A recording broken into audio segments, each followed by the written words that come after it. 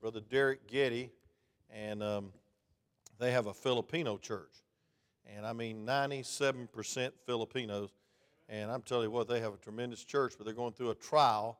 One of the assistant pastors decided he didn't like being under the authority of his pastor, and so he went to the other side of town and took a lot of the church with him. And so Brother Getty was really devastated, and I hope that I could encourage him. But they have unusual Sunday school and church, and then Miss Connie taught the ladies, and I taught the men on how to prevent an emotional affair, and then we preached, and then as soon as we preached, we went to lunch.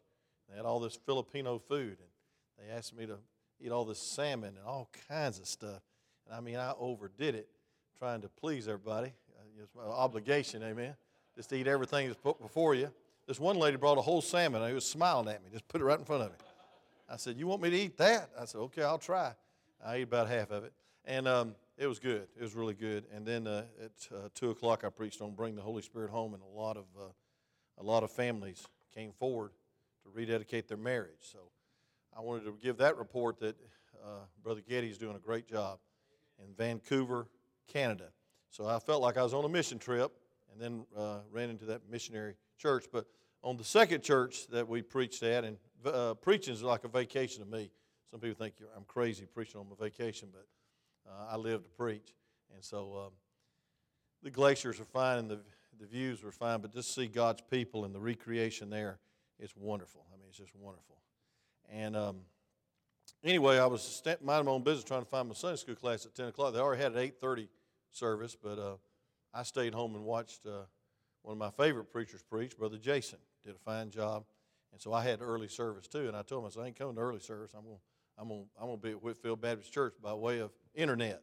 And so they understood. But I went to Sunday school, and they saw me and Miss Connie, and they put me in the RU class. And I was jokingly, I said, "Boy, we must look rough," because RU is Reformers Unanimous. That's for ex-drug addicts, amen, or people. And they put us in that class, and I said, "Thank God." They wanted us to see the ministry, and they meet every Friday, serve them supper, and then they require them to come on Sunday. And they just have great lessons, better than any Alcoholic Anonymous. There ain't no higher power. It's the Lord Jesus Christ that's the higher power, amen. But tremendous. And this guy got up, and I wanted to show you, he led scriptural singing for those addicts, those ex-addicts, those who've been born again. And not making fun of them at all. It's only by the grace of God that I'm not an addict, a drunk like my daddy was. And so we're sitting in that class just having a good time, and all of a sudden he got up and he started leading the song, the scripture song. And I wanted to play the video, and then I want us to turn to Psalms 27:4 because the verse goes with my message. And I don't want to do this early because I know I'm going to really crucify it, but maybe we can hear how it goes in the video, hopefully. And it's the second song he sings, so we'll just hear the ending of the first song. So play it and see if we can hear it. But turn to Psalms 27:4, and this is a great way to memorize Scripture. I'm trying to hide the camera. Turn it up.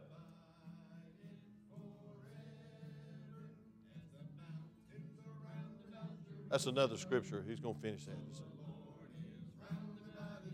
That's Miss Connie taking notes. Amen.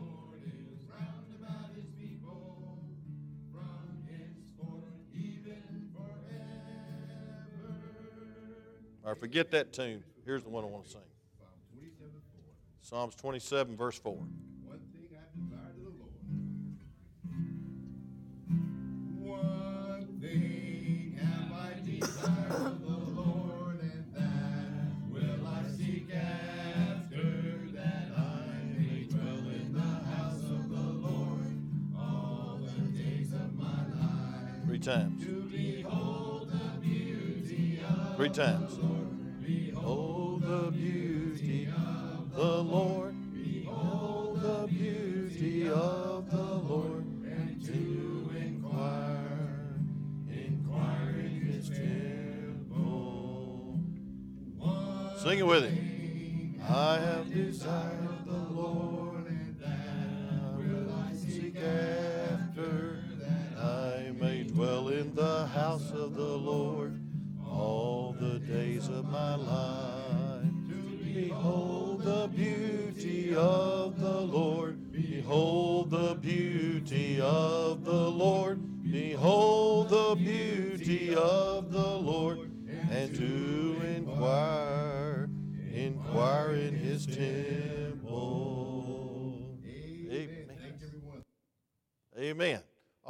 try that later. Amen. I'm really afraid to try it without him singing it. Amen. Brother Randy would try anything. He'd do it. You want to try it, Brother Randy? Okay. He almost would try everything. But isn't that beautiful? That is Scripture put to music.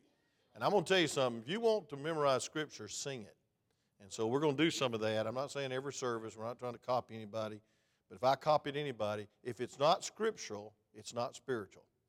And I'm going to tell you something, friend. That touches my heart a whole lot more than going to a church with rock and roll music and some whirly tune with Scripture, even a good song.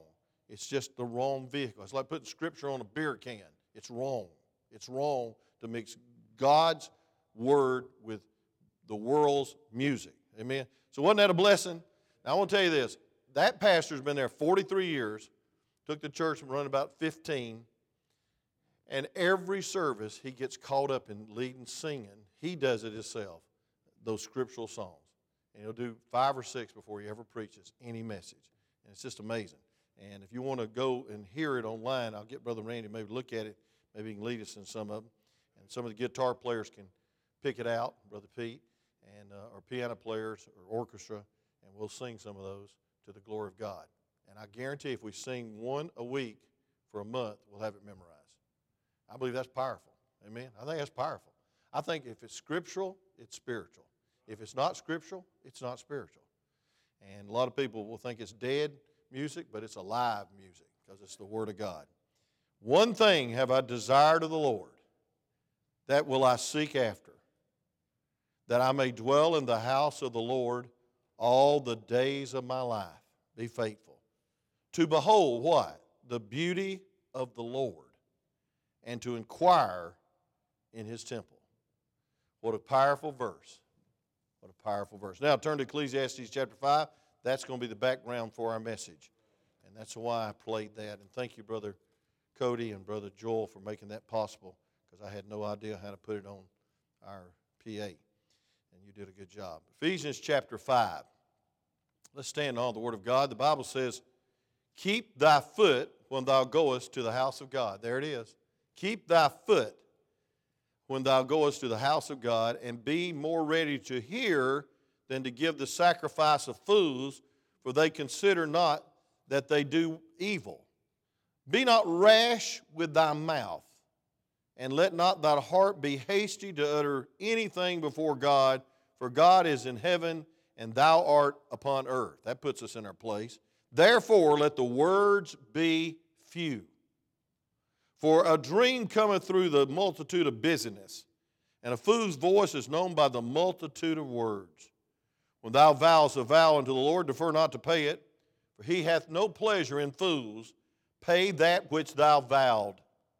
Better is it that thou shouldest not vow, than thou shouldest vow and not pay. Suffer not thy mouth to cause thy flesh to sin. Neither say thou before the angel that it was an error, wherefore should God be angry at thy voice and destroy our work of thine hands? For in the multitude of dreams and many words there are also divers vanities. But here's the bottom line, but fear thou God. If thou seest the oppression of the poor and the violent perverting of judgment and justice in the providence, marvel not at the matter, for he that is higher than the highest regardeth, and there be higher than they. I think that goes right along with this Supreme Court junk. I'll get to that in just a minute. It says, moreover, the profit of the earth is for all. The king himself is served by the fields. He that loveth silver shall not be satisfied with silver, nor he that loveth abundance with increase, that is also vanity. When goods increase, they are increased that eat them, and what good is there to the owners thereof, saving the beholding of them with their eyes? The sleep of a laboring man is sweet. Amen. Whether he eat little or much, but the abundance of the rich will not suffer him to sleep. There is a sore evil which I have seen under the sun, namely riches kept for the owners thereof to their hurt. But those riches perish by evil travail, and he begotteth a son, and there is nothing in his hand. And as he came forth of his mother's womb, naked shall he return to go as he came, take nothing of his labor which he may carry away in his hand. And this also is a sore evil, that in all points as it came, so shall he go. And what profit hath he that hath labored for the wind? And all his days also he eateth in darkness, and he hath much sorrow and wrath with his sickness. Behold, that which I have seen, it is good and comely for one to eat and to drink and enjoy the good of all his labor that he taketh under the sun all the days of his life, which God giveth him, for it is his portion. Every man also to whom God has given riches and wealth, and hath given him power to eat thereof, and to take his portion, and to rejoice in his labor. This is the gift of God. He shall not much remember the days of his life, because God answered him in the joy of his heart. You may be seated as I pray. Father, thank you for this wonderful chapter of how to face life's problems and how to guard our steps day by day, and even more than that, step by step. So, Lord, help us as we study Ecclesiastes chapter 5, that it might help us to put up our guard against the things that's happening even in our very United States of America. And God, I pray, Lord Jesus, that we'd not be dismayed or discouraged by all the iniquity and all the things that are going on, but God, that we would realize that you're our portion, and God, that you're our reason for labor, and God, you're the reason to live, and God, nothing should take your preeminence. And Lord, I pray that we'd never put anything or anyone before you. So Lord, help us to learn this lesson on how to face life's problems through Ecclesiastes chapter 5. And we'll thank you in Jesus' name. Amen. I want you to see, first of all, that, folks, there's a phrase in verse 13. It says, "But it shall not be well with the wicked, neither shall he prolong his days, which are as a shadow, because he feareth not before God." Then you go back up to the verses, I was in the wrong chapter. I still got jet lag. Verse 7 of Ecclesiastes 5, "For in the multitude of dreams and many words there are also divers vanities, but fear thou God." Amen. Fear the Lord. Fearing God means see this world through God's eyes. Fearing God means see the end of sin before you get there. The fear of God is knowing that God knows and living for His pleasure and not your own pleasure. But look at verse 16 where we get the title tonight. The Bible says, "And this also is a sore evil, that in all points as he came, so shall he go. And what profit hath he that hath labored for the wind?" Labored for the wind. I call it chasing after the wind. And folks, I want to tell you something. We're here for a purpose. And that purpose is to glorify God and to worship His holy name. I'm glad to see visitors here tonight. Didn't get around to shake everybody's hands, but I appreciate the good number of visitors we had the last couple of Sundays, and especially those that are hurting and those that's had some real tragedies. They come back to the house of God wanting help, and this is the place to get help. Sunday night after I preached on a message my wife's probably heard 100 times on the danger of leaving your first love, he set up the microphones at 8 o'clock. They started having testimonies at 8 o'clock. I said, my goodness, they're really not in a hurry. He was really right. I quit at 8 o'clock. They want to stay. We started at 6, not 7, 6. And this one guy got up and said, I just want to apologize to the whole church. I just got out of jail. I slipped into drinking again. I'm so sorry. Please forgive me. And everybody started hugging his neck and crying over him and praying for him and rejoicing that a prodigal had come home. And that's what a church ought to do, amen, is to help people that fallen. And folks, some people chase the wind. They just chase the wind. They're laboring for nothing, and they're just all wrapped up in this world. And I want to show you how to face life's problems through these scriptures. First of all, in verses 1 through 7, we need to guard against false and insincere worship. I want to tell you something, friend. This is more important than you think it is. And Sunday morning is more important than you think it is. And Sunday night's more important than you think it is. And every morning is more important than you think it is to have a worship time. I'm talking about a time with God. I'm talking about quiet time, but it couldn't be a shouting time. I'm talking about a crying time. It can be just a very silent time, but it's a time with God. To steal away from God. I mean, get in your prayer closet. It always reminds me of Deborah Newman that was missing. Her husband called me and said, I can't find my wife. I said, what do you want me to do about it, Greg? He said, I just want you to pray. I said, okay, that's good. I thought he wanted me to go out and look for it. I was going to. And he found her after about 45 minutes of searching. No, it was probably about 2 hours of searching. She was in the closet praying. She took my message the Sunday night before, literal, that you ought to get in the closet. Now, folks, that doesn't mean you get in a closet with the brooms and some closets in y'all's house y'all couldn't get in. And if you got in, you couldn't get out. Say amen. So you be elbowing your wife. You better hush, boy. You're going to get in trouble. Thank God you got a closet. Amen. Thank God you got something in it. But, folks, that means close out. Get away from the world. So point number one, Brother Cody, is that we need to guard against false and insincere worship. Look at verse 1. It says, keep thy foot when thou goest into the house of God. That means you need to keep your standing and your standard and your stability based on God. Look at this. It says, and be more ready to hear than to give the sacrifice of fools, for they consider not they that do evil. So we need to draw near to God, and how you draw near to God is you listen to God. And folks, when the Word of God is preached, and I preached that passage about David sinning, the sin of omission and not being in the leadership of his army and staying home and lusting after Bathsheba, and then getting Uriah drunk and then having him killed. That's a man after God's own heart. So don't say you can't backslide. If David can backslide, you can backslide. If the children of Israel can backslide, you can backslide. And folks, I want to tell you, if Peter can backslide, so can you. And folks, I want you to know pride comes before a fall, and we need to draw near to God and hear His Word because we need it. And I want to say this, friend, you need it more than you think you need it, and we need it more every day because the world's getting worse. I couldn't believe all the news I had to catch up on. I got in at 5 o'clock last night after traveling. We left and lost 3 hours somewhere. I don't know where in the world, 4 hours. Good night. And it seemed like we was in a plane forever, and we just came from Alaska.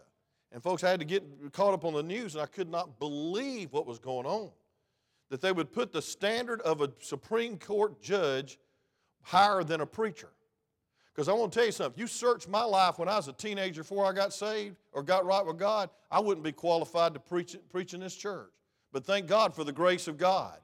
Thank God for His mercy. Say amen. I think it's the most ridiculous thing I've ever seen, that our country is so divided and so caustic and embarrassing people. And I believe every woman ought to have their day in court and et cetera. And thank God if it's true. But I want to tell you something. Folks, you bring something up what a 16-year-old did in his day of youth, we're in trouble. And every one of us will be in trouble. Listen, you that are without fault, cast the first stone. And so, folks, I want to tell you something. We live in a day of judgment and judgmental people. And I'm not basing it on government or the Supreme Court. I got the supreme judge of judges over my life. And I thank God for this church, and we ought to stay unified with this church. So I don't bring up political things. But it's not political, it's moral. That, folks, we need to love each other and forgive each other. And, folks, listen, we need to consider what's best for our nation. On Tuesday, the church was picking an abortion clinic that I was in Sunday night. And I wanted to be there so bad, but I had to get ready and get on a plane. And he said that the abortion doctor was interviewed by the news and said, does it bother you that Bible Baptist Church in Fairbanks, Alaska has come and picketing you once a month on the first Tuesday, Monday afternoon? He says, no, that doesn't bother me. She said, but I'll tell you what, the nurse said, or the doctor, I think she's a female doctor, God help her, killing babies, said, what bothers me is when they start praying. What bothers me when they start praying. And folks, I want to tell you something. The world doesn't care about your political views, and the world doesn't care about your protest, and I think we ought to protest iniquity and injustice. But folks, the world should fear your prayers. If you got a prayer life, you ought to pray for our nation today. You ought to pray for God to help us as a nation to get back to God and not kill babies and not have same-sex marriages and all the things that all of you think is okay, or I'm okay, and none of you do, I hope. But praise God, friend, the Bible says it's sin and it's abomination and it makes God sick. Every baby has a right to live. Saw the new baby back there. He's already been here more than I have in the last couple of weeks. Braxton, that's it, amen, Braxton. Glad he's in the house of God. It's the only place that a new baby ought to be in, is the house of God, raised in the nurture and admonition of the Lord. And so, but thank God somebody gave him a chance to live, amen. And folks, we need to pray for our nation, and it goes right along with the next verse. It says, "Be not rash with thy mouth, and let not thy heart be hasty to utter anything before God. For God is in heaven and thou upon earth, therefore let thy words be few." Now, folks, I'm going to tell you something. We need to not be foolish and have mindless worship and have a lot of things that we say when we come to the house of God. We need to listen more than we say, unless you're the preacher. And I think the preacher ought to listen to the messages too. Be not rash and careless in your speech, verse 1 and 2. In prayers, don't be rash in your prayers. In your commitments, in your teaching, teach the Word of God. Fulfill the Word of God. And then I want you to notice verse 3. It says, "For a dream cometh through the multitude of business, and a fool's voice is known by the multitude of words." Folks, some people try to out-talk God. You need to listen to God. You don't need to argue with God. And then when God lays on your heart, you need to prayerfully make a vow before God. You need to make a vow because, folks, the Christian life is a vow. When you got saved, you gave your life to Jesus. You gave your life to Jesus. That's a holy vow. Folks, when you got married, you made a vow to God. Amen.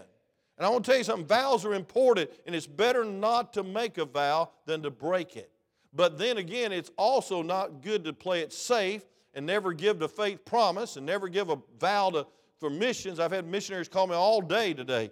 And I said, "Man, we'd like to have you, and we'll try to work you in next year." But I want to tell you something, friend. We need to not delay in fulfilling the vow that God's given us because it's sin. Look at verse 4. It says, "When thou vowest a vow unto God, defer not to pay it.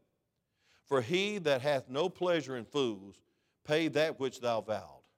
Have you ever promised God something and didn't do it? I want to tell you something. It's a dangerous thing. It's a very dangerous thing to vow to God. You say, I'll be faithful. You said, "I'm going to stop cussing. I'm going to stop drinking. I'm going to stop doing whatever." Then you go back on that vow. Folks, listen, it displeases God. It's better to say nothing to make an empty promise. And so Ecclesiastes is saying, first of all, if you want to overcome your problems and the poverty and the political system that's going on that he was part of, stop going into the house of God and rambling with empty promises because it's sin. He said, be sure that you realize God knows your heart. Look at verse 6. "Suffer not thy mouth." No, listen. "Better is he that should not vow than that shouldst vow and not pay." Then it goes on to say, "Suffer not thy mouth to cause thy flesh to sin. Neither say thou before the angel that it was an error. Wherefore should God be angry at thy voice and destroy the work of thy hand?" But here's the bottom line, verse 7. And I'm going to tell you something. Solomon learned this the hard way. He said, "For in the multitude of dreams and many words, there are also divers vanities, but fear thou God." I believe that we need to listen as this is God's word. I don't care who's preaching. Every one of the preachers did a wonderful job, I'm sure. It's not based on man. It's based on God's word. No matter who preaches, no matter how that's preached. But I want to say this, friend. It's an awesome responsibility to listen to God's word and then to respond and vow to God some holy vows to God. If you say you're going to be faithful, you ought to be faithful. If you say you're going to be a Christian that magnifies and glorifies God, you ought to magnify and glorify God. It is amazing to me that people that come to church and don't listen. I mean, they'd rather fellowship or talk or text. God, help you. I've got eagle eyes too. I might not have much, I might not be nothing but a bald eagle, but I'm going to tell you this, friend. I can see everybody that pulls out their phone for some reason. I wish I couldn't see it. And I'm seeing them there, you know, somebody likes something on Facebook and they're going to respond in the middle of a message. God, help you. I hope and pray God doesn't judge you at the judgment seat of Christ with all the posting you did on Facebook in the house of God. Or text. I'm going to tell you something. In my day, we didn't even have cell phones. We had pagers. And somebody would beep us. And we had to stop at a thing that you've never seen, the younger generation never seen. We stopped at a phone booth. And we called the phone booth number on the pager. And we thought we were something. We thought we was high tech. Praise God. I got a pager. I'll never forget the first pager I got. I thought I was something else, man. I put it on my belt so everybody could see it. Pager. Praise God. Then after I got it, I wish I hadn't got it. Amen. Everybody in the church was paging me. Amen. And I was stopping at every phone booth. I said, would you pray for my ankle? It's itching. No, and I said, thank God, for a pager. But I want to tell you something, friend. It's better to listen to God and stand in awe of God. You don't need no pager. You don't need no high-tech technology. You don't even need this overhead projector here or whatever it's called. What you need is to hear God's word. You need to hear God's heart. And you need to realize that God's word is God's word. You ought to stand in awe of it. Turn to Psalms 119, verse 160. Psalms 119, 160. Longest chapter in the Bible is about the Bible, 176 verses. We'll sing some of these verses, amen? Be wonderful. But look at verse 165. We'll go back to 160. It says, great peace have they which love thy law, and nothing shall offend them. How many is there? The Bible says in 162, I rejoice at thy word as one that findeth great spoil. But I like 161. I know I'm going backwards, but I am backwards sometimes. It says, princes have persecuted me without a cause, but my heart standeth in awe of thy word. How many times have we flippantly worshiped? How many times we didn't even bring our Bible to the house of God? I'll tell you one thing I liked Sunday night and Sunday morning, and I couldn't believe he did this. He said, how many of you need a real Bible? I said, praise God, I got a real Bible. And he said, I mean the King James Bible. Raise your hand. About that time, all the ushers came down with stacks of Bibles, hardback Bibles, saying, we're going to give you a Bible if you don't have a real Bible. Now, half of Americans down here in the South would walk out of the church right then. But these Alaskans said, yeah, give me a real Bible. Amen. And then they said, if you promise to read it every day, we'll give you that Bible. If you don't promise to read it every day, we're taking it back. And at the end of the service, here goes the ushers. Some didn't want to make the promise. They were handing those hardback Bibles. I said, glory to God for a preacher that believes the Word of God. Amen. And so, folks, listen, we need to guard our worship. Listen. When you don't listen, two people behind you don't listen. Say amen. Hey, when you could care less about the message, it catches by your attitude. Say amen right there, you Georgia Bulldog fans. You don't sit there poochy lip during the whole thing. You don't sit there criticizing the coach. Yeah, some of you do. Coach the whole time. What do? You're enthusiastic. Come on, Scott, get right with God, amen. Praise God. You get enthusiastic. You call it a fan. It's an ardent follower. I don't need to bring up sports, but I want to tell you something, friend. This is not just a game. This is worship. And I want to say this. Everybody that worships is changed. You meet God, and He changes you. Moses covered his face so the shine would not dissipate so soon. Didn't he shine? When the three were on the mountain, the Mount of Transfiguration, Peter wanted to have a building program and build 3 altars. And the Lord said, hey, listen, we're here to worship. And they saw the glory of God. When's the last time you've seen the glory of God through the Word of God? Then I want you to see, second of all, guard against oppression and injustice that you see others do. And this brings me to America. And I can't even watch the news, it's so bad. It makes me mad. It makes me sad. Look at verse 8 and 9. It says, if thou seest the oppression of the poor and violent perverting of judgment and justice into providence, let's say in the United States of America, marvel not at that matter, for he that is higher than the highest regardeth, and there be higher than they. Praise God. Look at verse 8, 9. Moreover, the profit of the earth is for all, and the king himself is served by the field. Because each level of government is corrupt compared to the only wise God, the righteous God, the almighty God. And folks, they seek to squeeze a little more revenue out of people. I was amazed. I almost moved to Alaska when I found this out. There's no taxes in Alaska. And every year they don't pay taxes, they get paid. $1,600 for the oil that they're having. Everybody in the whole nation, whole country gets a cut. It's been as high as $2,200. I said, glory to God. They pay people to live there. And they'd have to pay me to live there because it's 40 below zero about 6 months out of the year. I thought we'd have cool weather when I come back, but I found out this is still summer down here. But folks, listen. It's a corrupt society we live in. Everybody wants something. And everybody wants this cut. And it's all about money. Why does abortionists don't want to go out of business? It's money. It's money. Why does people want to get elected? Money. It's a money-crazy world. And folks, we shouldn't get caught up in that corrupt society. Look at verse 9. It says, moreover, the profit of the earth is for all, and the king himself is served by the field. Well, it's because the ruler himself, the King of kings, the Lord of lords, stands much higher than this corrupt society.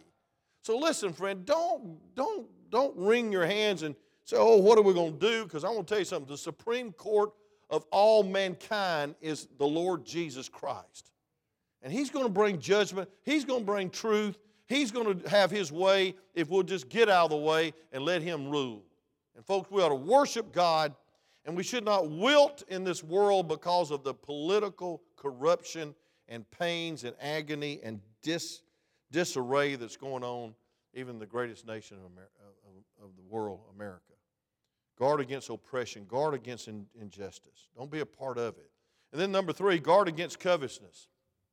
Guard against covetousness. Look at verse 10. It says, he that loveth silver shall not be satisfied with silver, nor he that loveth abundance with the increase. This is also vanity. That means empty. Because the love of money creates an insatiable appetite, it never satisfies the human heart. It's all right to have money as long as money doesn't have you. The root of all evil is not money. I think you ought to have as much as you can get that you can give to missions and give to others. But folks, it's the love of money that's the root of all evil. If you live just to make money, I feel sorry for you. If you live just to get rich, I feel sorry for you. What you need to do is ask God to meet your needs and to use you to meet the needs of a lost and dying world that needs to hear the gospel. Missions. It's not the program. I'm glad what you said Sunday night, Brother Darrell. It's not a program. It's the program of the church. It's not even a program. It's a ministry. Missions is the heart of God. And folks, if we just want to build little buildings around here and build ourselves up and make ourselves more comfortable, then we're not in a church. We're in a club. And we need to be in a clinic. We need to get our heart right with God. And so, folks, listen. We need to guard against covetousness because wealth attracts others who want it, like family, friends, even thieves. Look at verse 11. It says, when goods increase, they increase that eat them. And what good is there to the owners thereof, saving the beholding of them with their eyes? The sleep of a laboring man is sweet. Don't put anything or anyone before God, or it could become your God. And if they become your God, beware, God knows how to humble your God. You put anything or anyone before God. That means all your energy and all your money and all your thoughts and all your cares and all your priorities go into anything or anyone besides God. It's idolatry. We need to realize that. Folks, we need to realize most of all that God of this world wants to deceive you into thinking that if you'll get rich, you'll be satisfied. But I know a lot of people that are very rich, but very sad. I know a lot. How many of you know people like that? They're very rich, but they're very, very distraught because they can't buy their family. And they can't buy love. And there's a lot of people that live for just the riches of this world. And folks, because wealth hoarded will not benefit beyond you admiring it. Look at verse 11.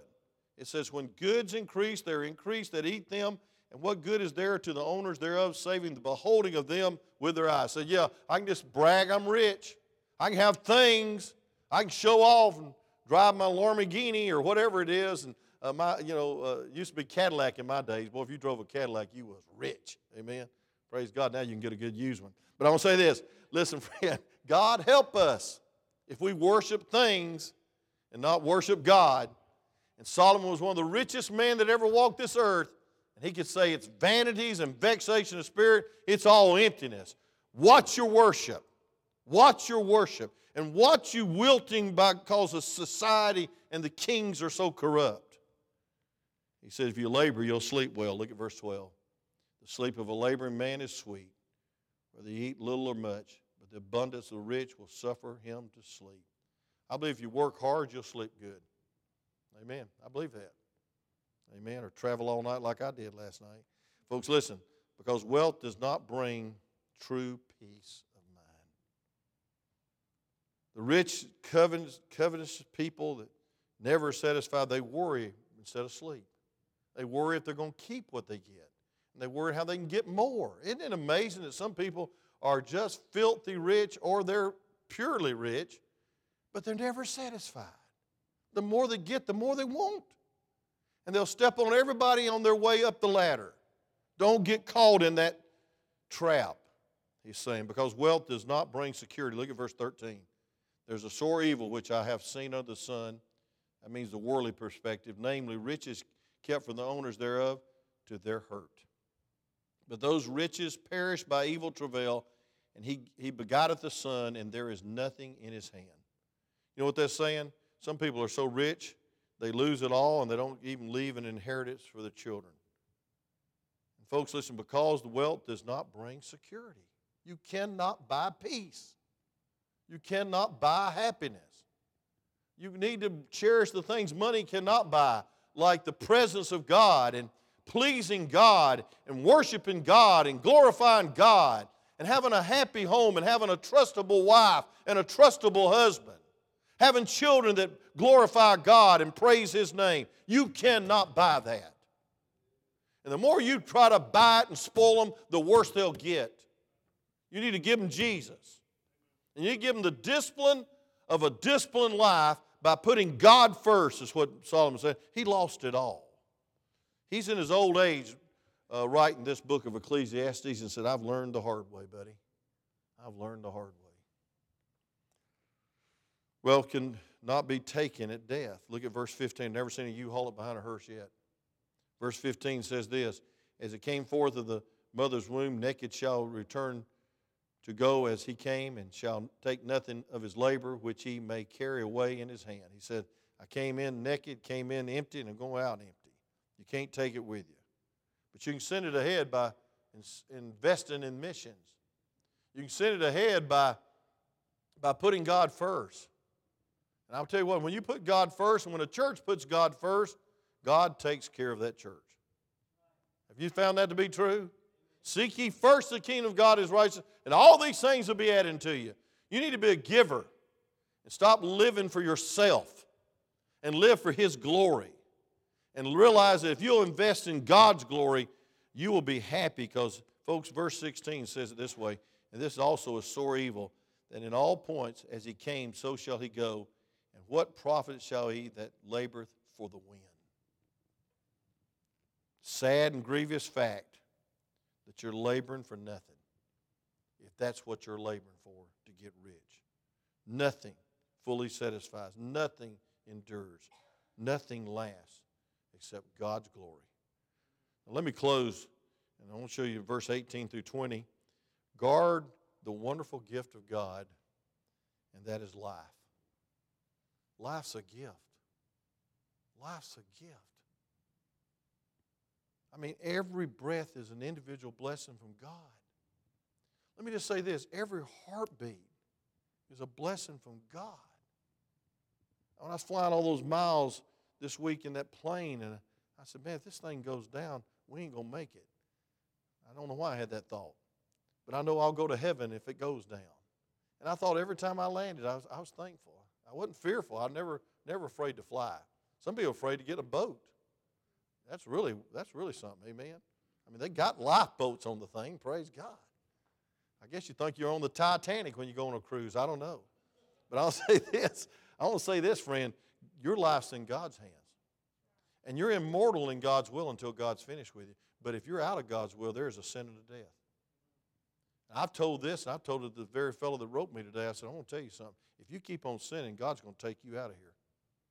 That wasn't very encouraging. Yeah, I'm trying to encourage him of the truth that whom the Lord loveth, he scourged and chased every son. If you say you're saved, you best live for God and put him first. Amen? And you'll live long, and the life you have will be worth living. The life of abundancy. You need to live day by day. Look at verse 17. I'll close. It says, all his days also he eateth in darkness, and he that shall sorrow and wrath with his sickness. If you labor with the wind, all your days will be unfulfilled. You find satisfaction because God gives you a few days to live, a few years to live. And God gives you work, and that's a gift. Look at verse 18. Behold, that which I have seen, it is good and comely for one to eat and to drink and enjoy the good of all his labor. How about that? You know, this generation coming up, they hate work. You ought to love work. You ought to love that you can work. You ought to love that you have a job.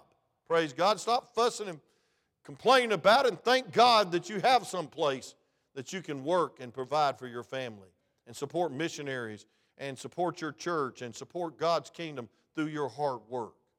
What is work? What is an hour? It's time minute. You get a salary, it's time minute. You're just giving your time back to God. It's his work. It's a God-given task.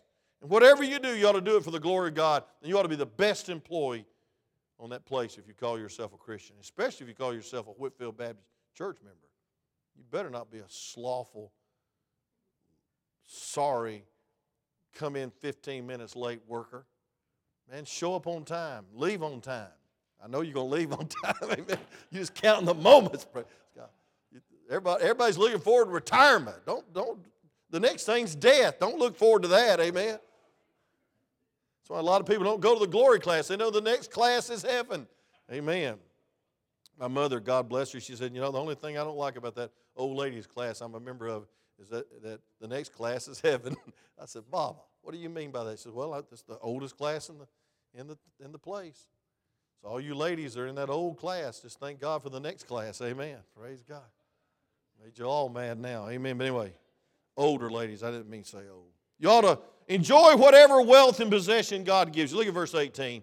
It says, behold, that which I have seen, it is good and comely for one to eat and to drink and to enjoy the good of all his labor that taketh unto the Son all the days of his life, which God giveth him, for it is his portion. God's given you what you got. So stop complaining about it. Amen.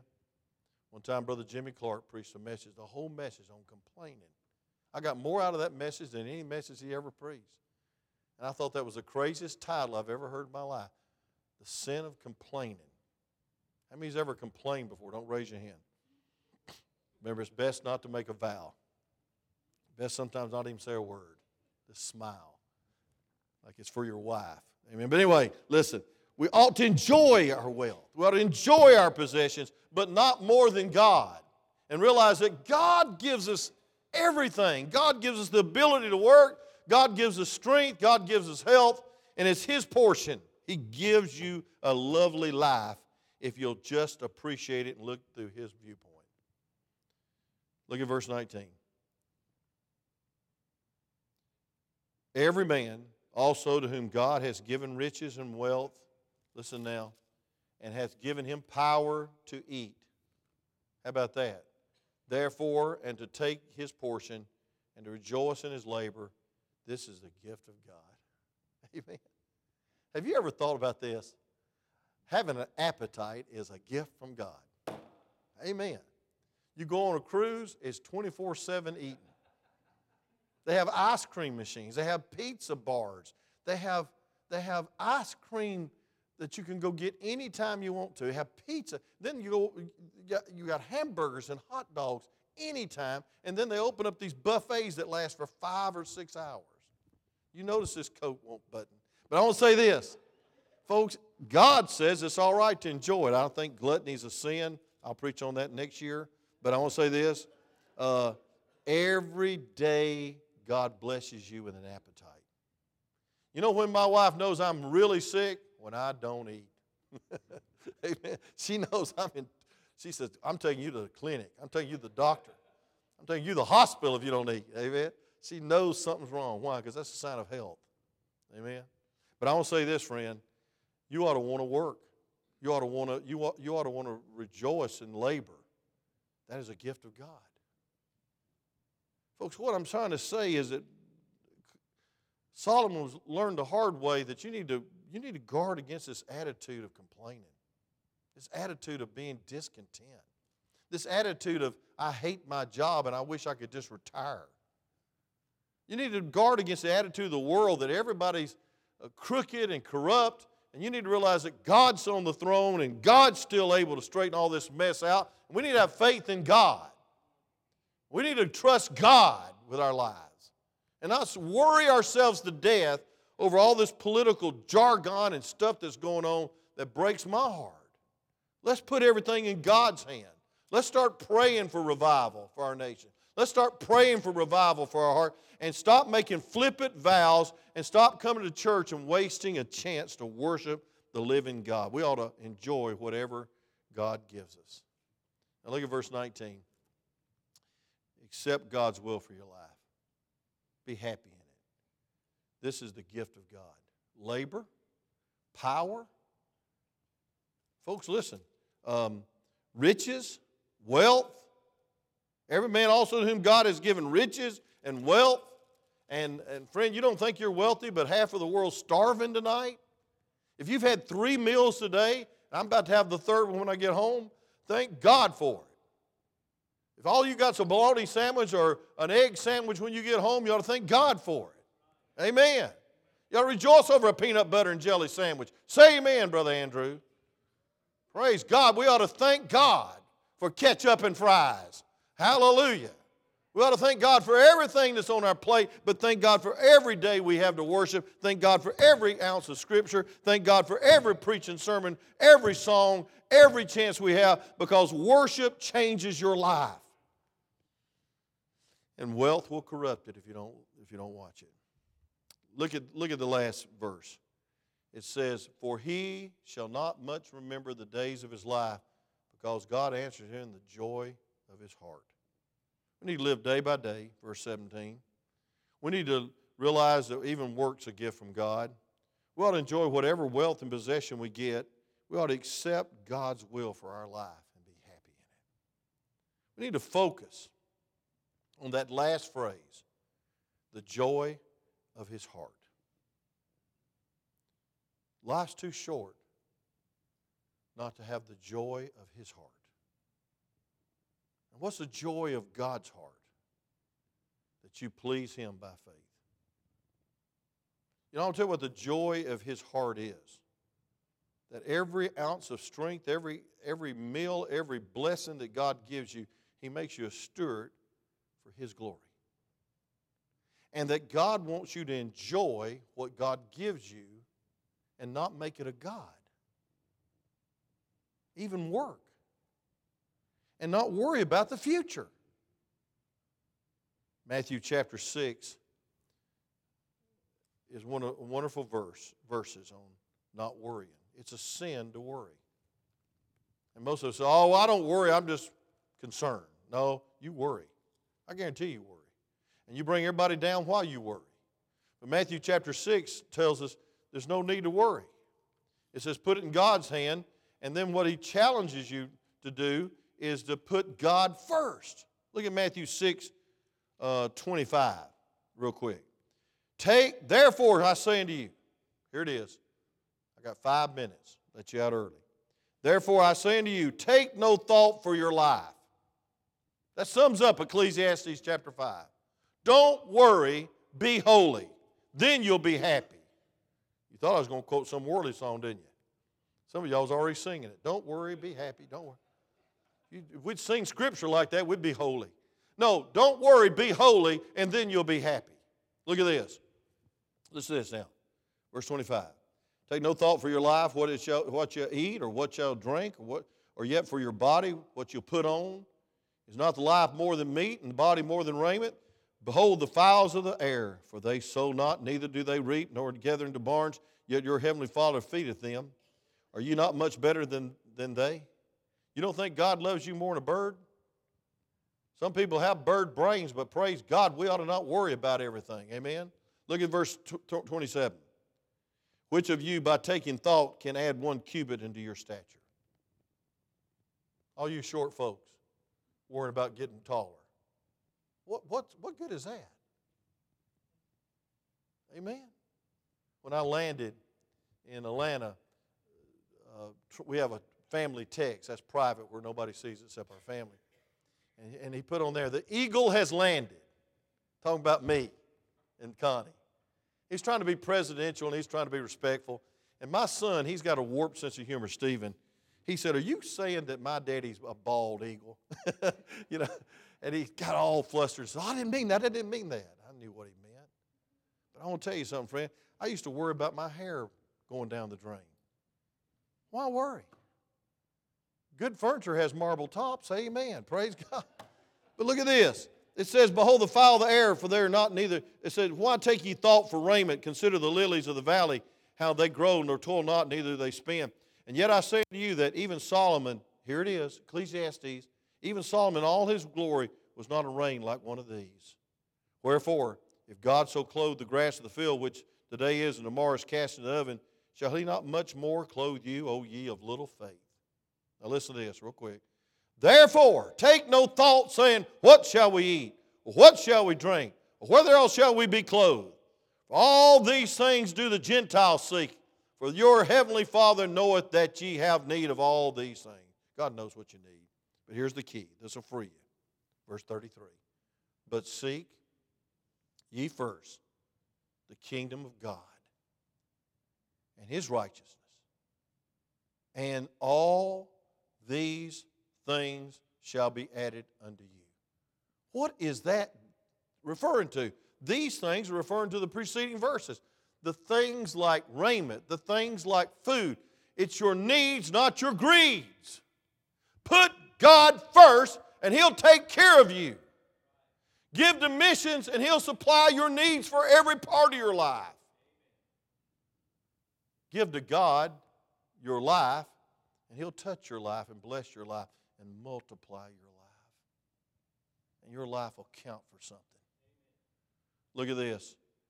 But take therefore no thought for tomorrow. 3 times he said, don't worry, don't worry, don't worry. That's what that means, don't thought. How many people worry about tomorrow? Then it don't come true. So you wasted today on tomorrow. And worrying about the past. You let the past poison the present ruin the future. Because you're worrying about tomorrow. I think it's all right to plan. I believe it's all right to be concerned.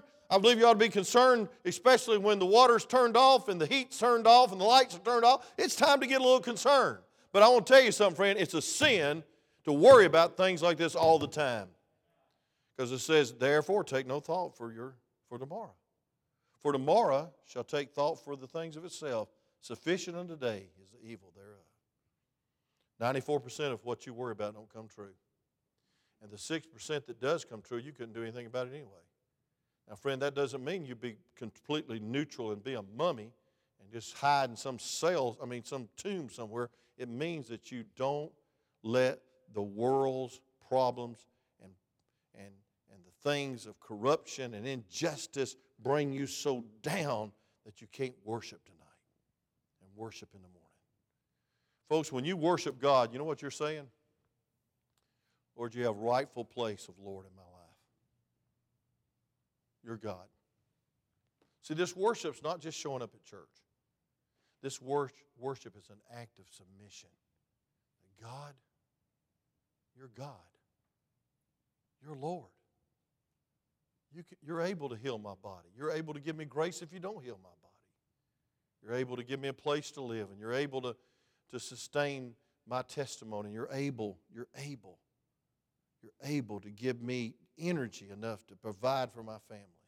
You're able.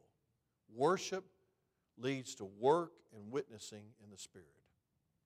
So don't waste your worship. Father, thank you, Lord, for this opportunity to preach in the place that I love to preach the most, my home church.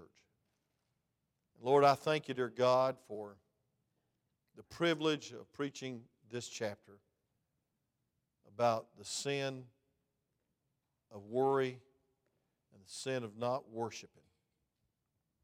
Lord, help us. Help us not to be covetousness in our heart. Help us to guard against that. Help us not get caught up in the injustice and the things of this world that get us all tore up and divided, and we say things we shouldn't say. God, help us to keep our vows.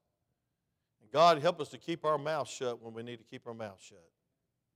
But God, help us to keep an open heart. And God, help us to be willing to make some vows, because, Lord, you're worthy of every vow we could ever make to you. Every promise, every heartbeat's yours. So, Lord, help us tonight to leave here challenged by the truth of Ecclesiastes chapter 5.